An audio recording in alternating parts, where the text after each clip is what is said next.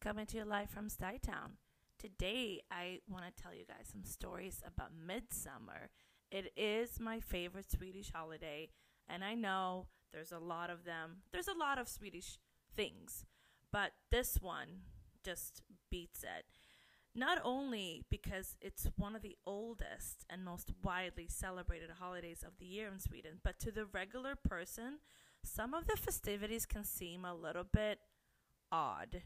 Now, I have a rundown of what to expect on the late June weekend, which usually happens on the third Friday of June.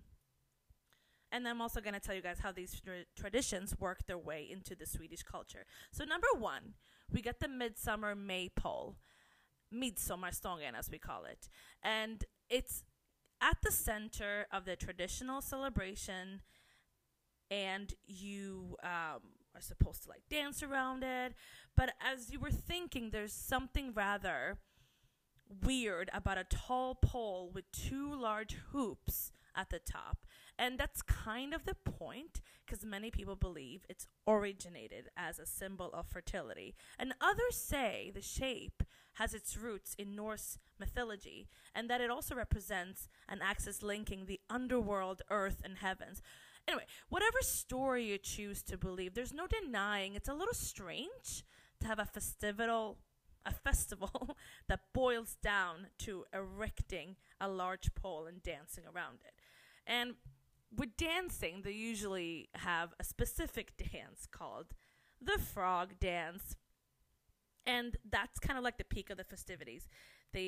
We imitate frogs. We hop around. We sing a song called Små grodorna, which is translated as the small frogs. I don't know why we do this, but I'm reading that it describes frogs in biologically incorrect detail.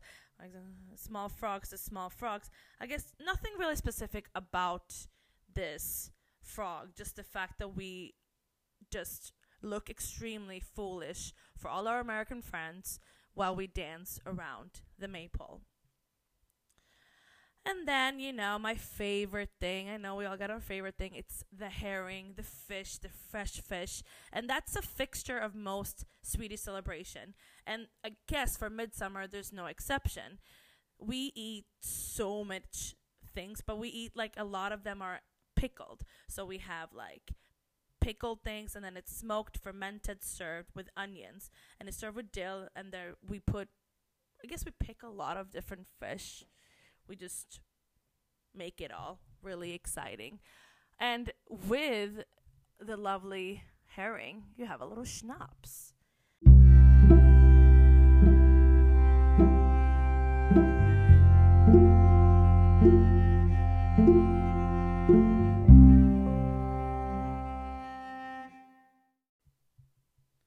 If you were wondering what leads to a regular reserved Swede to spend their midsummer dancing like frogs around a maypole, it may not come as a surprise that alcohol is involved. And by alcohol, we're talking a lot of it. So along with Christmas, Midsummer is one of the biggest drinking days in Sweden. And all this day drinking comes hand in hand with the drinking songs. So one of the most common song is called Helan går, which I guess means just kind of like chug it down, sjung hopp för en lej, let's just drink it in and celebrate. I remember singing a few other songs, but I guess when it comes to alcohol and with that being involved, I forgot the rest. So I only know this song, and I think that's about it. Yes, I'm a bad Swede. I failed that test.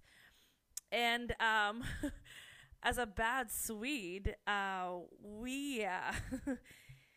we don't do any small talk. So I'm reading a little bit about the small talk here, and it's not really a big thing in Sweden, but we do talk about the weather.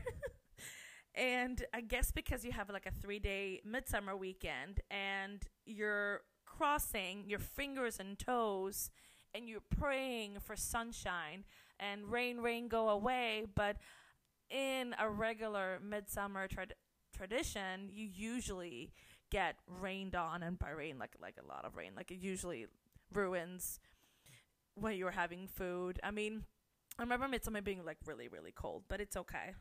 It's fine. So I'm gonna talk to you guys a little bit about the flowers. Now, you'll see people wearing flowers like a little bit like a crown around their head. It's regardless of age and gender. Flowers are also used to dress up the maple.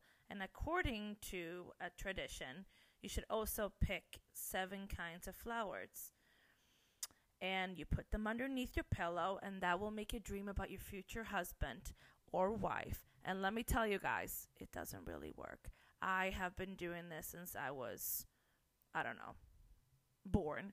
And I guess I dream every night, but I don't necessarily dream about my future husband, because if I did, then where the heck is he? Is he stuck on the train? Is he in Sweden? Or is he just lost? Anyway, that's another little question. Because I guess it's supposed to like help you for your love life to collect the flowers. And I guess because of it's gonna like somehow attract a potential partner. But it's an interesting tradition. And the last but not least, the strawberry watch. And strawberries are another fixture on the Midsummer menu, but for traditionalists, they absolutely have to be Swedish. And this results in months of press coverage about the state of strawberry harvest. Will they ripen in time for Midsummer? Will the harvest be bigger or smaller than usual? I mean, we're really, really proud about our tiniest little strawberries, because I feel like that's the most normal ones. I mean, if you have a large strawberry, that feels like it's just not real. It's like you're, I don't know, genetically not a real strawberry. Anyway, I mean, strawberries or no strawberries, you don't need it all. But I feel like if you have a nice group of friends, some nice cocktails, you can make your Midsummer maple anywhere you want. But preferably drinking aquavit. And aquavit is something that I enjoy. I like it really, really, really frozen. And I would drink aquavit at my grandma and grandpa's place when I was little. And I remember it being so delicious. And it's like you sing a song, and it becomes this amazing tradition. And not only because Midsummer is very dear to me because of, the alcohol, but also because it was my grandmother Rosie's birthday. She was born usually around Midsummer. I guess we've never really, it was June 21st or June 23rd. I remember it changed, but because she also didn't know when she came to Gothenburg, which is a whole other story.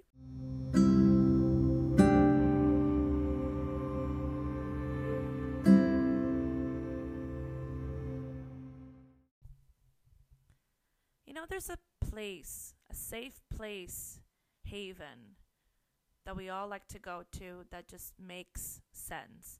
For me, it's Gothenburg. I feel like that's where everything kind of started. That's where I was learning what was right, what was wrong. Even though I never went to school in Gothenburg, I was with my grandparents, and they taught me everything. And I always think about my grandmother on Midsummer. I always would call her, and I would sing a little song on the phone, or even better, I would be able to spend it with her. But it's been so long since she's been gone. And I know that I talk about them a lot, and I know that it's becoming like an interesting factor. Like, to me, I feel like time has just been standing still. I still think of the time when I was a little girl, when I was, I don't know, fighting with my mom or fighting with my dad. I remember so many weird little things, but the most fond memory is my grandmother. It's becoming, I feel like every Midsummer I get like a little emotional. It's a very dear holiday of mine, and if you know me, you know that that's really true. And I started working as a butcher, kind of doing fish and cheese and a lot of other things back in the day from 2000 and to 2003. And on Midsummer would make this beautiful like shrimp salad. And when this whole pandemic started, I was saying to my mom, I said, wow, I really want to make my shrimp salad. That's something that reminded me of a safe place, something that I enjoyed eating. So I went to Trader Joe's and I made that shrimp salad and I sent it to all of my friends and they were like, wow, you have dill in it. Wow, there's so many good things in it. And I said, I cannot explain to you guys how the taste of it just brings me back to being young and the little thing, we didn't know anything about the world. I had no clue that would be living in America. I didn't know. Obviously, it was a dream of mine since it got me here. But it's just really funny how a sense will take you back to a place where you feel safe. So today I decided to go to one of my favorite places in New York City. It's called Williamsburg. Now, Williamsburg reminds me a little bit of like southern Stockholm. That's where I'm from. That's where I lived the majority of my life. Southern Stockholm. And it's kind of like a hipstery place. And I know everybody hates it. It's too hipstery and hipster people are stupid. But I love the whole, thing about it. I just love walking around and seeing the buildings and then just to sit. So today I decided to sit by the waterfront and I was listening to a few other podcasts that I highly recommend, but I did in the prior episodes. And I was just listening to the podcast and just leaning back and listening to the wind and just imagining being at a safe place called Gothenburg. So I want to wish a welcome to the world for my dear cousin Hannah. She gave birth to the most beautiful baby girl named Ella. So Ella, welcome to this crazy world. And yes, you were born during a pandemic. Isn't that really weird? All the babies that were born during a pandemic. I feel so bad for them. I feel like, they're going to, what year are you born? I'm born in 2020. Let's not talk about 2020. It's really fun. I think that we all have different kind of experiences, and I love to get to know all of my listeners, and I'm here, and I can give me all the criticism you've got. And yes, my cat is literally walking around the wires right now as I'm walking around my apartment, and she thinks this is fun. Well, let me tell you, it's not fun. I haven't recorded an episode in almost 3 weeks. I have not been feeling so good. Yes, we can talk about that. I am not afraid of speaking up of a thing I like to talk about, or like to call depression. I hide my depression well. And we have good days and sometimes we have bad days. So when you have like 3 bad days in a row, that makes everything so much worse. So I obviously, I feel like 3 bad days is way worse than, 4 good days, because the bad days almost kind of like, it's like taking freaking digging your grave over here. It's like make it all worse. But I'm trying to snap out of it, and by snapping out of it, I started doing meditating. I have downloaded an app called Calm, and no, they're not paying me for saying any of this, but I enjoy it really well. And I do it every day for about 10 to 15 minutes in the morning when I wake up, and it's about